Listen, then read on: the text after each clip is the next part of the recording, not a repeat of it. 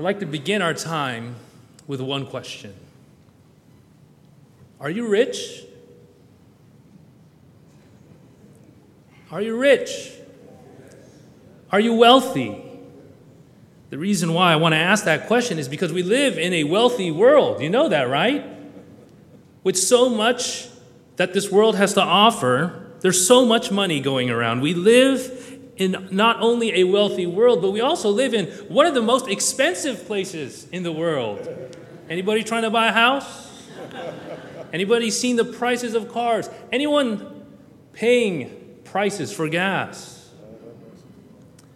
The reason why I ask this question is because LA ranks 6th on a list of cities with the most millionaires, behind New York, Tokyo, our California brethren up north in the Bay Area, London, and Singapore. Just a few details about how many millionaires we have here. We have 205,400 millionaires. We have 480 citizens of Los Angeles that have about $100 million or more. And we have 42 billionaires here in LA. The major industries include entertainment, media, real estate, retail, tech, and transportation, right? We have the Port of Long Beach, lots of money coming through the port. So I ask you again, because I'm a little curious, are you rich? People who have this much money go through great lengths to protect their wealth. They go through great lengths to protect their wealth. They take their money out of banks and put them in assets so that the money can grow. People invest in things like real estate or stocks. People take their money and move them around the world so that they may not be subjugated to taxes. People of great wealth do much to protect the wealth that they've earned. We, even as people who may not be as fortunate as these millionaires or 100 millionaires or billionaires, we do what we can do to protect our own wealth. And there's a parallel here in the spiritual world. You know that, right? You know that in the spiritual world, we are, as you had understood the question first off, very wealthy. We are rich in Christ because in Christ, we have everything that we need to live a godly life. We have all the assurances of salvation and forgiveness. The things that the world so deeply wants, we can say we have and possess with great confidence. Why? Because Christ has died and risen again, validating for us that death has no hold on us. And so we are wealthy. And where there's wealth, there's thievery. And where there's wealth, there are always threats. The wealth that the Christian possesses, don't think for 1 second, is something that you can take for granted, because there are people out there that are seeking to dissuade you or persuade you away from the beauty and simplicity of the gospel of Jesus Christ. The people in the church in the Colossian area were undergoing something similar. They knew that they were rich in Christ, but yet there were very real and imminent threats to their wealth in Christ. This church, located in the Lycus Valley, had within it, or close to it, 2 other cities, Hierapolis and Laodicea, and there in those cities, they had many saints that had come to hear the gospel, not necessarily through Paul, although he writes this letter, but more than likely through one of Paul's ministry associates. We see in Colossians chapter 1, verse 1, that they knew Timothy. He says Timothy is the brother, or our brother. We also know in chapter 1 that they knew Epaphras. Chapter 1, verse 7 and 8, and chapter 4. In other words, Paul is writing to these Christians that he had never met, but yet had received the gospel because they had friends in common. And he specifically wrote to them because he wanted to let the Colossians know that they were wealthy in Christ. There was a lot of false teaching that was going around. And actually, in chapter 2, verse 8, you see that some of this false teaching is described in generalities when it says, "See to it that no one takes you captive through philosophy and empty deception." Deception was there, and the way that they were deceiving people was through traditions of man according to the elementary principles of the world, rather than, in verse 8, according to Christ. The description of this false teaching takes on even more specifics in verse 16 when Paul tells them, "Let no one act as your judge in regard to food, drink, or in respect to a festival or a new moon or a Sabbath day." In other words, people were telling them, you need more than Christ to be rich. You need more than Christ to be satisfied. And you might be thinking to yourself, we don't have any of that today. But beloved, stop for a moment and listen to what the world has to say, and you will see it all over the place. The world will sell you lies like you need self-help more than God. The world will tell you lies that you are a naturally good person and that we naturally want to do good things, rather than pointing out the dark places of your heart where sin resides. The world will tell you that if you just do more good than bad, then you'll get into heaven. No, beloved, that's not the message of the gospel.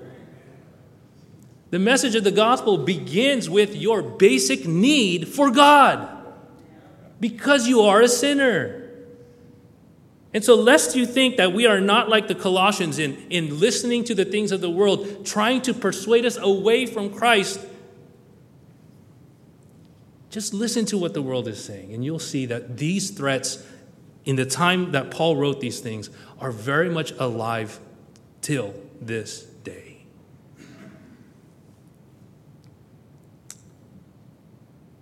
The growth of spirituality absent of the Holy Spirit is something that the world will push on you. The growth of paganism without Protestantism. You notice a lot of people want to do what's right, but they have no basis for right and wrong. This might be seen in many, many things. Take the ethics class and you'll see it. You will see it. So when you get to Colossians, Paul is trying to redirect the focus of his readers back to Christ, and he's trying to block out the noise of the false teachers that are surrounding them. In chapter 1, verses 3 through 8, as a quick survey, he tells them, you have faith. And I praise God that you have faith, because I've seen this faith in your heart take seed, and it's broken ground, and it is producing fruit. Don't forget that you possess faith. In verses 9 through 14, he tells them, not only do you possess faith, but I'm praying that that faith would be strengthened, because the power that raised Christ from the dead is the power that lives in you. In chapter 1, verse 15 to 20, he gives this hymn of Christ where he reminds us that Christ created everything. That he is the image of the invisible God, and that all things came into being through him, and that all things were for him. He's trying to raise in the minds of his readers that Christ is everything.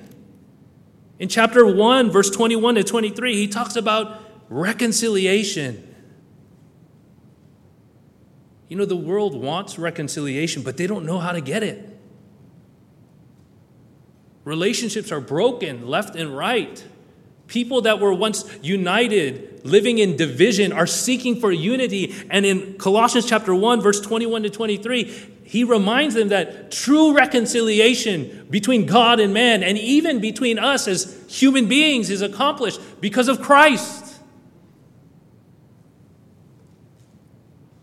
And then in chapter 1, verse 24, all the way to chapter 2, verse 5, which is where our passage lands today, you have Paul saying, this is what I've put my whole life around.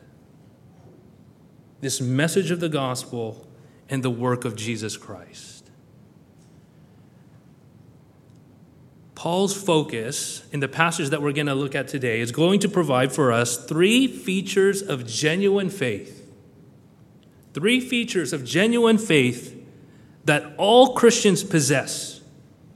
All of us have this. If you are a believer in Jesus Christ, you possess these 3 features, and it is your responsibility to nurture these features of faith.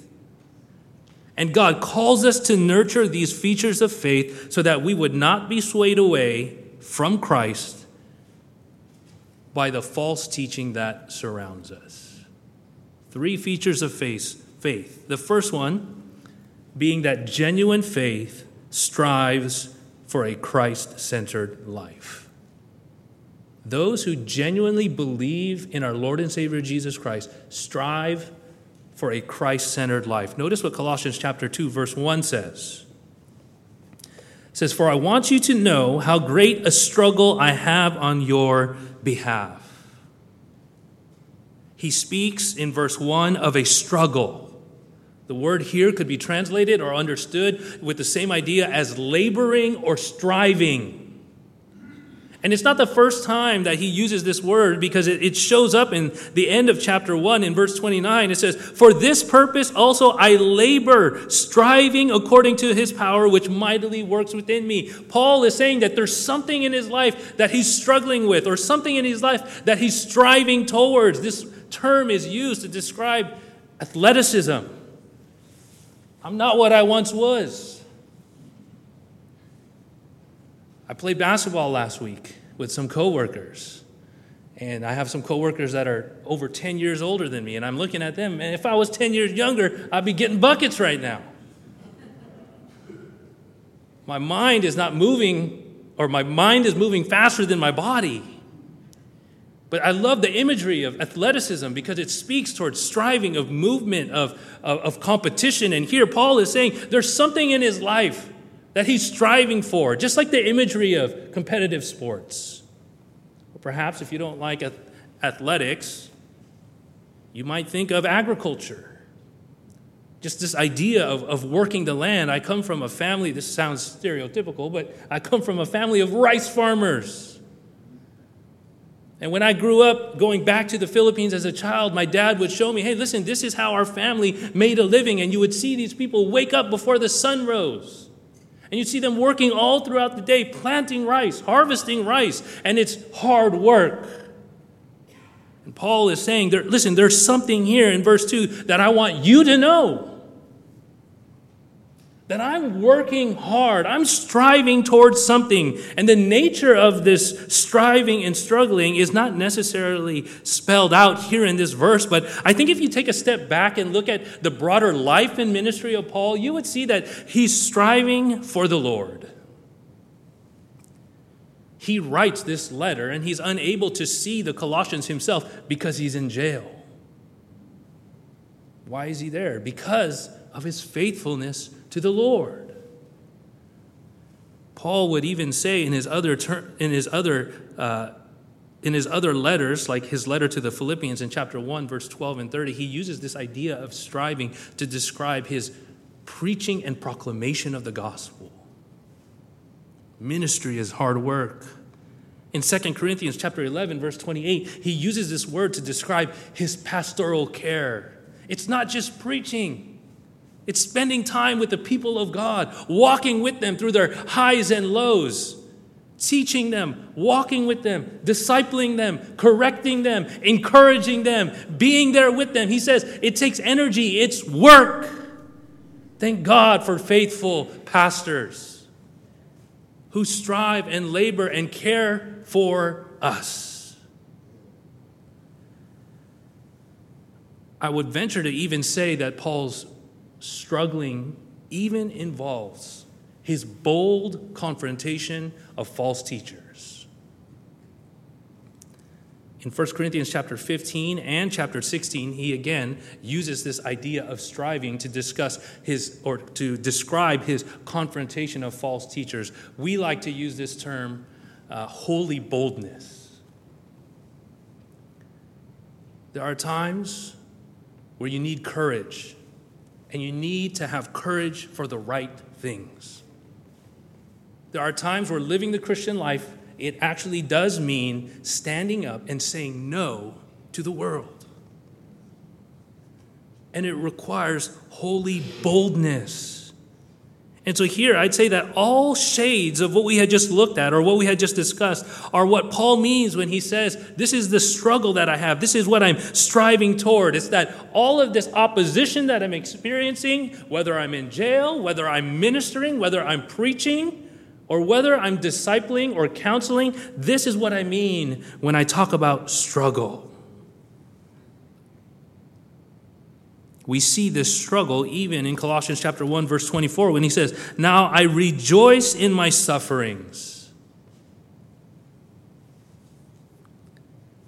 Here in the book of Colossians, he does speak of his struggle for the sake of the gospel. In chapter 2, verse 4, he says, "I say this so that no one will delude you with a persuasive argument." He's laboring to make the case clear for the purity of doctrine to be seen among these believers. Paul's struggle is one that describes the opposition he faces for faithfully carrying out the will of God in his life. Now let's create a distinction. Sometimes we struggle and face opposition for righteousness' sake. That's what Paul's speaking of here. He's not talking about struggling because of your own the consequences of your sin.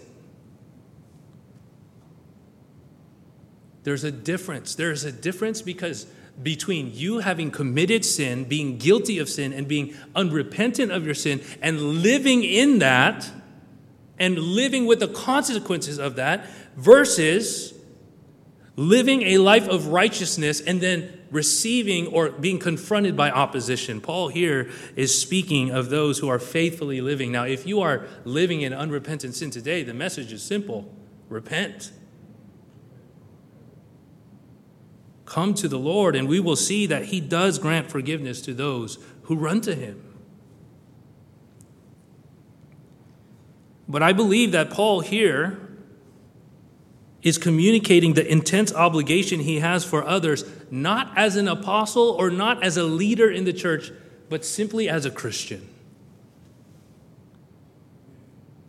Part of living a Christ-centered life is not necessarily just admiring people like Paul who can have a Christ-centered life, but it is mimicking and following in the example of those who lead us in that Christ-centered life. And so when Paul says that he struggles and he's striving, this is something that we all must feel and experience. Paul's suffering and hardship are the result of a gospel-centered life. Yet despite the opposition he faces for faithfulness to Christ, he continues to press on, knowing that joy in Christ far exceeds the joy that the world has to offer. Stop for a moment and put yourself in Paul's shoes. He's in jail. And not only is he in jail, he has no idea if he'll get out or when he'll get out or what will happen to him. Think about that. Now, it's easy for us as Christians after the trial to speak of God's faithfulness, but when you're in the midst of it, when you don't know what tomorrow will bring, and the only thing that you see in front of you is a blurred vision because your eyes are filled with tears, will you press on? Will you continue to strive? Paul, despite all of this opposition, in his current state is still striving for the gospel, even though it landed him in jail. Are there limits to your obedience? Is there a limit to your faithfulness? We must say at this point that faithful Christian living is not always easy, but it is always rewarding. Just like exercise. It's not always easy, but it's always rewarding. Paul sets an example for all the saints. Notice this striving, while it is gospel-centered, in verse 2, it also has a component to it in chapter 2, verse 1, where it is and has an object, other saints. Chapter 2, verse 1 says, I have this great struggle on your behalf. And for those who are at Laodicea and for all those who have not personally seen my face. A Christ-centered life is not just proclaiming the gospel. It's not just experiencing trials in isolation, but a Christ-centered, gospel-centered life, something that you strive to accomplish and do, includes and must include other people. This is why we have what God has given us, a family called the church. He says he's agonizing, he's striving on the behalf of the Colossians and the Laodiceans and those who have not seen his face. Many will say that this is a reference solely to prayer. While I believe that's there, because how else can you suffer on behalf of people you have never met? We also find, though, that this idea of striving on behalf of others probably also includes his preaching and proclamation, his teaching ministry, and even his counseling ministry, because he knew people that were in and with the Colossian saints. The identity of these people that Paul suffers for is stated in the remainder of the verse. I already read it. The Laodiceans, and notice, all those who have not personally seen my face. What an amazing statement of Christian character and genuine concern. It's easy for us in Los Angeles to drive down the 405 and just be so frustrated with all the traffic, not realizing that we probably drive past millions upon millions of people a week. And we care more about where we're going in the short term than where they're going for eternity. Paul is saying that I have a concern for these saints, even though I've never met them face to face. The Colossian church was in a region known as the Lycus Valley. Here, the neighboring cities such as Laodicea and Hierapolis were there, very close, some 10 miles or so within the Colossian region. And we see and know that Paul wrote this letter to the Colossians with the intent that these people in these other cities would read the letter too. He says in chapter 4, verse 13, read this from amongst you guys, and when you're done, give it to the Laodiceans. Hierapolis is referenced in Colossians chapter 4. It's not referenced here in verse 1, maybe perhaps because the threat of false teaching was not as close to the Hierapolis city as it was to these other two. But nonetheless, Paul is showing that he cares for people he's never met. That's difficult to fathom, but I do think that there is a human connection that we can make here, that even unbelievers can have compassion for people they've never met.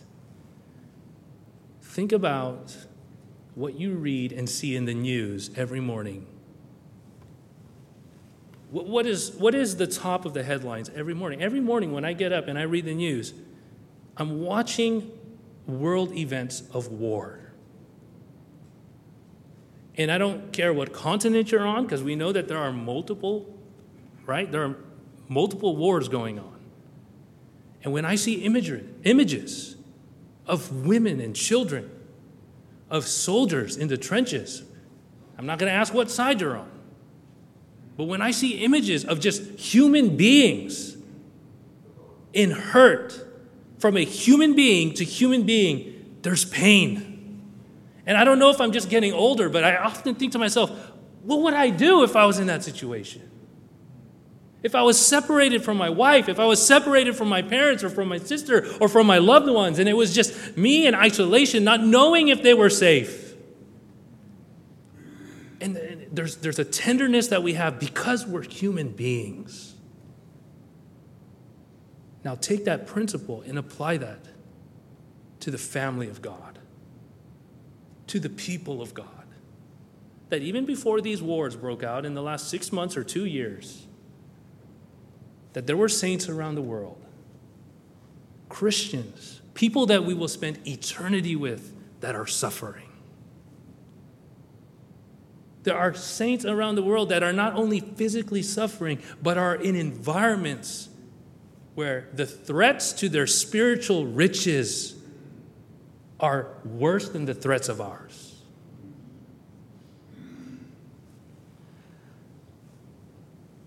Love for other saints is something that we as Christians should inherently have because God has loved us.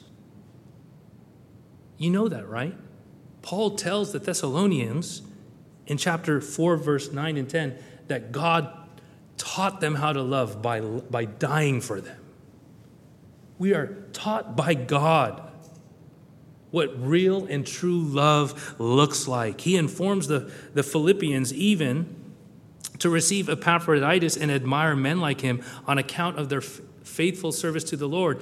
Even though the Philippians had not met someone like Epaphroditus, he tells them to warmly receive them and welcome them and love them. He tells the Romans to look out for the needs of others and to find ways to practice hospitality for people you've never met. In the book of Acts, the church in Antioch took an offering because they knew that there were saints in Judea that needed financial support. Christians, when we come together and when we are living a Christ-centered life, have a natural, God-given love for other saints, but it must be nurtured. It must be nurtured. So my question to you today is, how are you nurturing love for other people? How are you growing in your ability to love and care? And let's just begin with simple things, like your fellow church members. It's so easy to come to church and want to stay in our own lane and do our own things and then go out from Monday to Saturday, work our 9 to 5s, take care of our own lawns and our chores on Saturday as a catch-up day, Sunday go to church, and then go on and hit repeat 52 times a year. But Paul is saying there is this constant struggle I have for the spiritual wealth of other people. Some practical suggestions for you to foster a love for others. Of course, we know in addition to deepening your understanding of God's love for you by spending time in the Word, I would suggest to perhaps put yourself in positions to practice selflessness. What does that mean? It means taking a fellow church member out to a meal. It means grabbing coffee with the express purpose to get to know them, to listen to them, to hear out their needs, in addition to telling people that you're praying for them. Maybe actually text them and call them and say, what are actual prayer requests that you have? Starting small like that can foster growth and love for other people. Paul in Colossians chapter 2, verse 1 says, "For I want you to know how great a struggle I have on your behalf, and for those who are at Laodicea, for all who have not personally seen my face." Do you strive to live a gospel-centered life? I get 2 hours, right? The second feature, not only does genuine faith strive for a Christ-centered life, genuine faith, the second feature of faith we'll look at is that genuine faith is strengthened by relationship and revelation. Genuine faith is strengthened by relationship and revelation. Notice verse 2 begins with the purpose that Paul is struggling. It says, I have this struggle for other people in verse 2 so that their hearts may be encouraged. So that their hearts may be encouraged. The term here, encouraged, might also be translated or understood as strengthened. Now, let's take a minute to think about what Paul is actually saying. If you need to be encouraged, what does that mean? It means that there's something what? Discouraging you. If you need to be strengthened, what does that mean? It means that there's something weakening you. And again, I don't know if it's just because I'm getting older, but I'm tired already. I'm tired already. And I read the news and I look out into the world and I'm discouraged already. I wake up and that's my default position. My alarm clock goes off for a 5 a.m. start time at work at 3:30 in the morning. And when my eyes open, I'm tired. When I look at my phone and read the news, I'm discouraged. So there is a need here for us as Christians to just realize that living in this fallen earth, with all of the noise that the world is throwing our way, to be encouraged or to be strengthened. And the way that the Word of God tells us to find this encouragement, to find this strength, notice in verse 2 that our hearts may be encouraged, having been knit together in love. Again, a word or a phrase that involves the people around us. He's speaking to the church in Colossae, and he's saying, you guys need to be knit together in love, bound up together in love. Unity and love cannot be separated. That's a very important aspect of what Paul is trying to communicate here. You cannot be united and not have any love in the air. Just think about what it's like when you fight with your significant other. My wife's here. Got to be careful. When you argue with your significant other, you could be in the car with each other, but you ain't in the car with each other. The person who's sitting in the passenger seat, when there is divisive disunity, when there's an argument going on, is looking out the window, rolling their eyes, shaking their head. I'm not...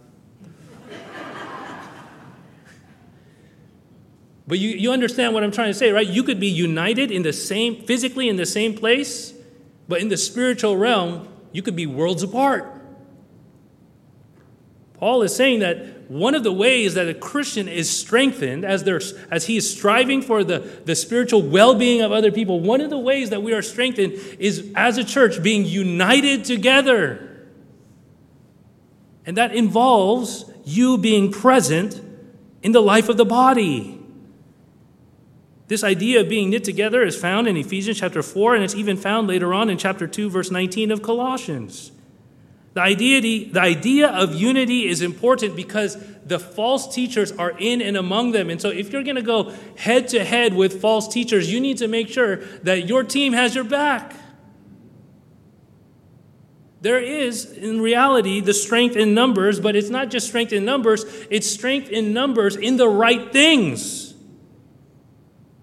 We want to make sure that we're linking arms, that we are united in the teaching of God's word, and that we're not just being Bible thumpers who want to use our intellect to prove people wrong, but we are people who are committed to the word and express that in love.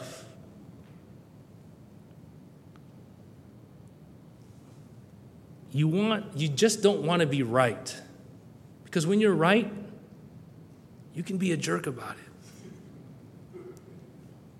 And you could take what's right and hold it over that person's head and make them feel like the smallest person on earth.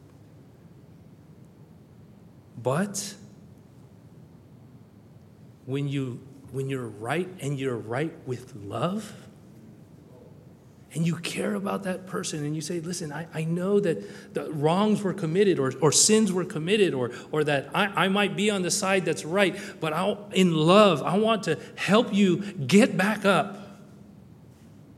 And I want us to move together united. And you know what? Even if it means me moving at a pace slower than what I'm used to, for your sake, let's do it together in love. I remember in high school basketball, they used to make the guards run our laps a certain time. And if you finished first, you had to go run back and find the slowest person and finish with them. And so once we all started getting close to the finish line, we all started slowing down. And then the coach would yell, hey, don't dog me. Finish, run straight through the line. And then if you were one of the fastest people, which I never was, genuinely, you have to go back and run with the slowest runner. This unity in love and this phrase indicates that we should not be dividing truth from our emotions and from our practices. Where love exists, you will find unity. I will say, as a theological comment, that you should know this as well, that unity is given to us from Jesus Christ when we are saved. You know that you did not create the unity that exists in the church. Christ created that unity when he died on the cross. Because in John chapter 17, when he prays, he says, Father, unite them as you and I are united, that they may be united. And because unity is a gift to the church, it must be guarded by us. It must be nurtured and deepened by the members of the church. Do not take the unity that you have in Christ for granted.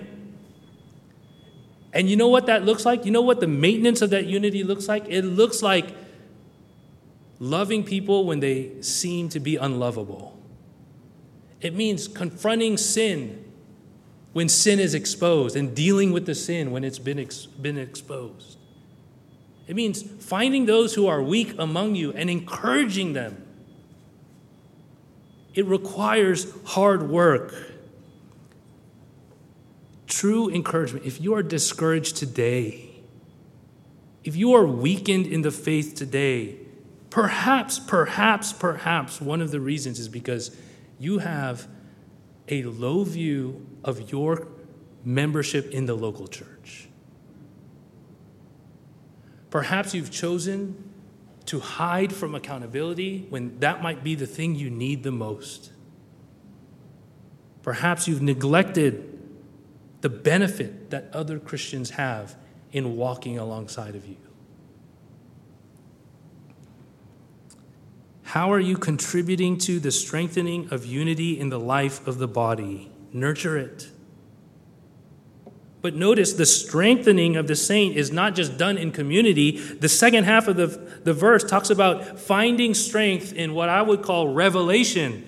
The rest of the verse says, and attaining to all the wealth that comes from the full assurance of understanding. We'll stop there because that's a lot of words stacked up by Paul. It's actually quite a difficult phrase when you try and piece it all together. But if I were to simplify it, he's saying 3 words: riches, assurance, and understanding. Now, how do those 3 words relate to one another? The NASB tries to tie together how we should understand this. It says we want to attain all the riches or all the wealth that comes from this assurance, which is of understanding. I think the ESV has a clearer translation when it says to reach all the riches of full assurance of understanding. Now, if we're getting confused, let's just try and simplify this. What Paul is saying here is that if you want to be strengthened, you need to be rich. Well, what does it mean to be rich? Well, you're rich when you have assurance. Then the next question is, well, where does that assurance come from? It comes from understanding. It comes from revelation, what God has revealed, and your commitment to what God has revealed so that you can have assurance, so that when the world comes and tells you that you don't need Jesus Christ dead and resurrected from the grave, you would say no, because that's my assurance. That when the world tells you that we have a better way of salvation, you can have assurance that, listen, the Bible says that there's one way, one truth, and one life. No one comes to the Father but through me, Jesus Christ. When the world says that there are other ways than Jesus, you can with assurance say, no, Christ and Christ alone. And in that assurance, you are rich. So that's what this passage is saying. It's saying that those who are encouraged, those who are strengthened, are people who accumulate wealth. What kind of wealth? The kind of wealth that only assurance can give. What kind of assurance, or where does that assurance come from? It comes from understanding. What are we understanding? His word.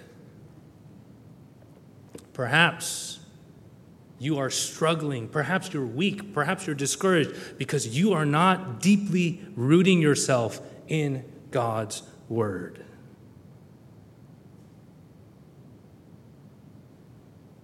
It's no surprise to us then that the psalmist would say that the word of God is more desirable than gold. Yes, much more than fine gold. I don't know what Bruno Mars was singing about, 24 karat gold.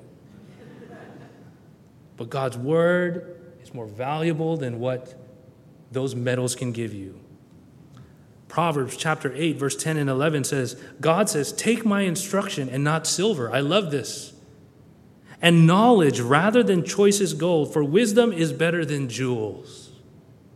Proverbs chapter 8, verse 10 and 11, when he uses that, he uses metals that, as he mentions them, they increase in value. He says, don't take the silver. Don't take the gold. Don't take the jewels like diamonds. Because what you get from going to God's word is more valuable than all of those things. You know, we as human beings have a really strong ability to take in information. You might think like, well, I'm done with school, I'm done with studying, or I'm done with, trying to learn. I just want to do my job and live my life. No, but we have an incredible amount of ability to take in information. You know that, right? We know our favorite athletes and all their statistics. We memorize the layout of our local Targets and Costco's. All right?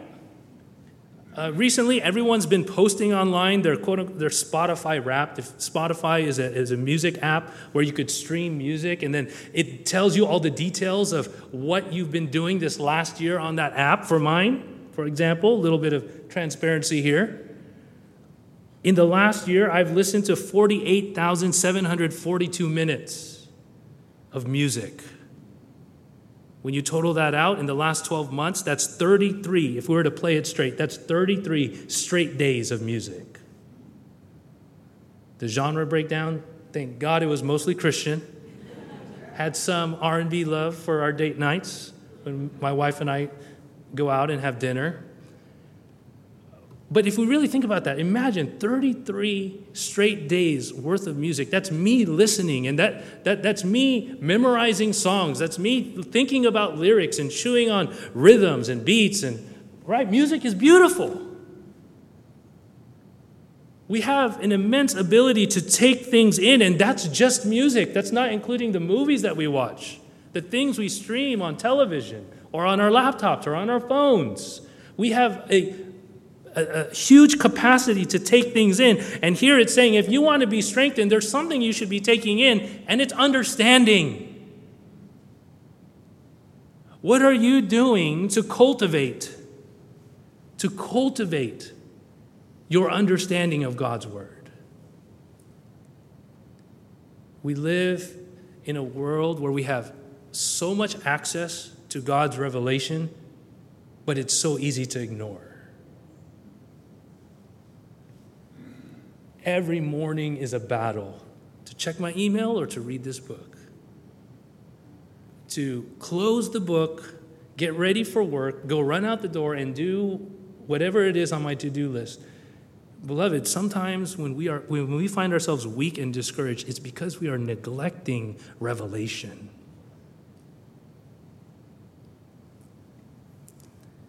Do you seek out opportunities to take in God's word? Not just on Sundays, or maybe not even just in your day-to-day reading, but even in fellowship with other saints, through Bible study, even through the listening of a sermon, or even an audio recording of somebody reading out Scripture. Genuine faith is strengthened by revelation and relationship. Third and final feature. Not only is genuine faith something that strives for a gospel-centered life, not only is genuine faith something that is strengthened by revelation and relationship, but thirdly, genuine faith is supplied to us in Christ. It's supplied to us in Christ. Why does Paul need to say this at the end of verse 2 and the beginning of verse 3? Notice when he says that we would have this full assurance of understanding, resulting in a true knowledge of God's mystery, that is Christ himself. In him are hidden all the treasures of wisdom and knowledge. Why do we have to be specific here about being supplied this wisdom in Christ, this knowledge in Christ? It's because Christianity is not merely about intellect. There are people in this world that are smarter than us, who might even know the Bible better than us, but do not believe. There will be people in hell that know the Bible. And they might know the Bible better than you and me. So Paul has to say, listen, there's this knowledge, there's this assurance. You have all these false teachers that are trying to say that. And then he says, wait a minute, this knowledge, this assurance that you get, this understanding, it should bring you or result in a true knowledge of God's mystery. That is Christ himself. What is so mysterious about Christ? I don't know. What's so mysterious about God in human flesh? What's so mysterious about Christ? How about God in human flesh dying? How about the Creator being amidst the creation? How about the one who made water being thirsty? How about the one who made the sun wanting to stand under the shade?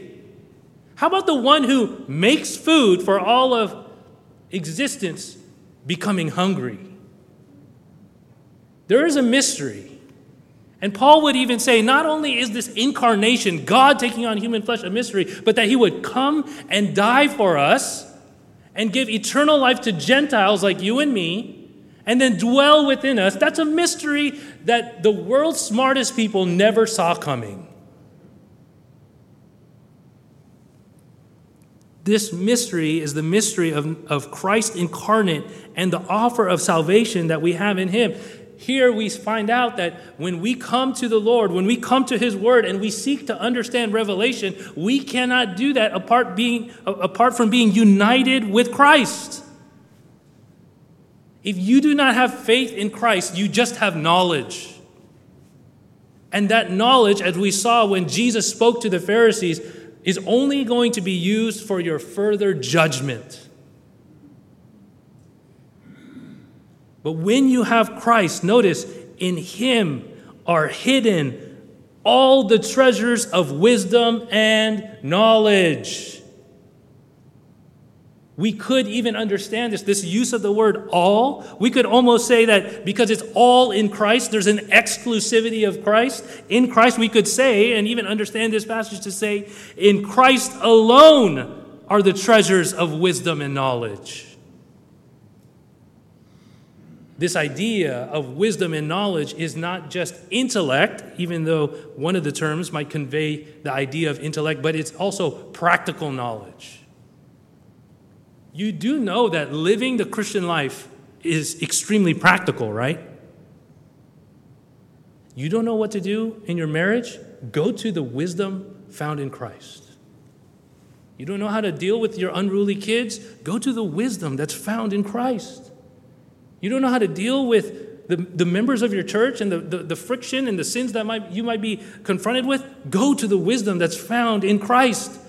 You want to honor the Lord in the workplace or in the school, in the university, when all of these people are telling you what you should value and how you should live? Go to the wisdom that is found in Christ. Paul says that all the treasures, all the value are found in Christ. And what's interesting is that Paul stacks all of these words: knowledge, assurance, wisdom, understanding, treasure, mystery, things that are hidden, and these are all key words that the false teachers were using to persuade the Colossians. They're saying, I have true knowledge. I got the true keys to the mystery of godliness. And Paul is saying, no, don't listen to them and all the extra things that they're adding. All of those things are found in Christ. And this is not something that's new to us or to them. This is something that has always been true. These words are key words that you can actually also find, and I'll just summarize it because I don't have 2 hours. In Daniel chapter 2. In Daniel chapter 2, King Nebuchadnezzar has a dream, and he cannot understand the meaning of his dream. And the king of the earth's most powerful country says, bring to me all the wise men. Get me all the smartest people that you can find, and I'm going to tell them my dream, and I expect for them to tell me what it means. I want to know the details and the mysteries that have been shown to me. guess what? One by one, all of the world's smartest people that the most powerful man in the world had at his fingertips, they come and they cannot come up with an answer. And then Daniel comes up. In Daniel chapter 2, he says this in verse 19. Listen to these key words. Then the mystery was revealed to Daniel. And Daniel blessed the God of heaven. Daniel said, let the name of God be blessed forever and ever. For wisdom, right? Key word, wisdom and power belong to him. It is he who changes the times and the epochs. He removes kings and establishes kings. He gives wisdom to wise men and knowledge to men of understanding. These are all words that we also find in Colossians chapter 2, verse 1 through 3. And then it says in verse 22, it is he, referring to God, who reveals the profound and hidden things. God has always held the truth in his hand. I don't care if you're 500, 600 BC in the time of Nebuchadnezzar, 60 AD in the time of Paul writing to the Colossians, or 2023, God is the owner of truth. And the value and treasure of that truth is found in him. Let's think about this, going back to the book of Colossians. Think about the treasures that Paul tells the Colossians that they possess in Christ. Think about this, Colossians chapter 1, verse 12. Giving thanks to the Father who has qualified us. One of the treasures we have in Christ is that before God, we could stand qualified. Think about what he says at the end of verse 12, to share in the inheritance of the saints. You have a heavenly inheritance waiting for you. That's a treasure that belongs to you in Christ. Think about what he says in verse 13. He rescued us. What does that mean, being rescued? It means that you are in trouble and you needed redemption. That is a treasure that belongs to you in Christ. Notice, not only are you rescued, but in verse 13, you're transferred. You're a citizen of heaven because of who you are in Christ. Verse 14, in him we have redemption in Christ. Not just redemption. I love how verse 14 ends. You have in your possession the forgiveness of your sins. Verse 22 of chapter 1, it says, you have been reconciled. Verse 28 says, you have been made complete. And knowing all of these things about what we are and who we are and what we possess in Christ, why would we ever turn away from him? Why would we allow the logic and reason of a fallen world to lead us away from Christ? Why would we allow the voice of the world to ring louder in our hearts and mind than his? The broader teaching of the New Testament teaches us that God has given to us everything pertaining to life and godliness in him. In Christ, the broken are repaired. In Christ, the divided are united, the weak are strengthened, the foolish are made wise, the lonely have eternal companionship, the heartbroken find love, lawbreakers find forgiveness, sinners are made saints, and the orphan is made a son. You are rich in Christ. You are rich in Christ. Just to end our time, on March 24, 1820, a child was born blind. At a young age, her mother told her that sometimes God keeps us from seeing physical beauty so that we might have a deeper understanding of the spiritual beauties that exist. And so she gave her life over to the writing of poetry. This individual would go on to say, if I had a choice, I would still choose to remain blind. For when I die, the very first face I will ever see will be the face of my blessed Jesus. These are the words of Fanny Crosby, the hymn writer. One day, Fanny Crosby was sitting on her porch talking with her neighbor, and her neighbor said, I wish I had money, because if I had money, I would be able to leave an impression upon the world. And she turned to her neighbor and said, take the world, but give me Jesus. She would then, shortly after having this discussion with her neighbor, write these words, take the world, but give me Jesus. All its joys are but a name, but his love abideth ever through eternal years the same. Take the world, but give me Jesus, sweetest comfort of my soul. With my Savior watching o'er me, I can sing, though billows roll. Take the world, but give me Jesus. Let me view his constant smile. Then throughout my pilgrim journey, light will cheer me all the while. Take the world, but give me Jesus. In his cross, my trust shall be, till with clearer, brighter vision, face to face, my Lord, I see. Is this our mentality? And let me ask you one last time. Are you rich? Are you rich? Let's pray.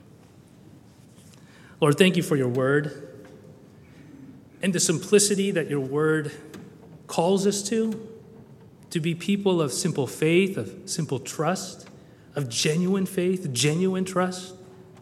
As we had seen in your word, give us the kind of genuine faith that strives towards Christ-centeredness. Give us the kind of faith that is strengthened by those around us and by going to your word. And give us the kind of faith that is supplied and given grace and the energy only in Christ. Lord, we thank you and we praise you. We give you all the glory, and we pray these things in your name. Amen.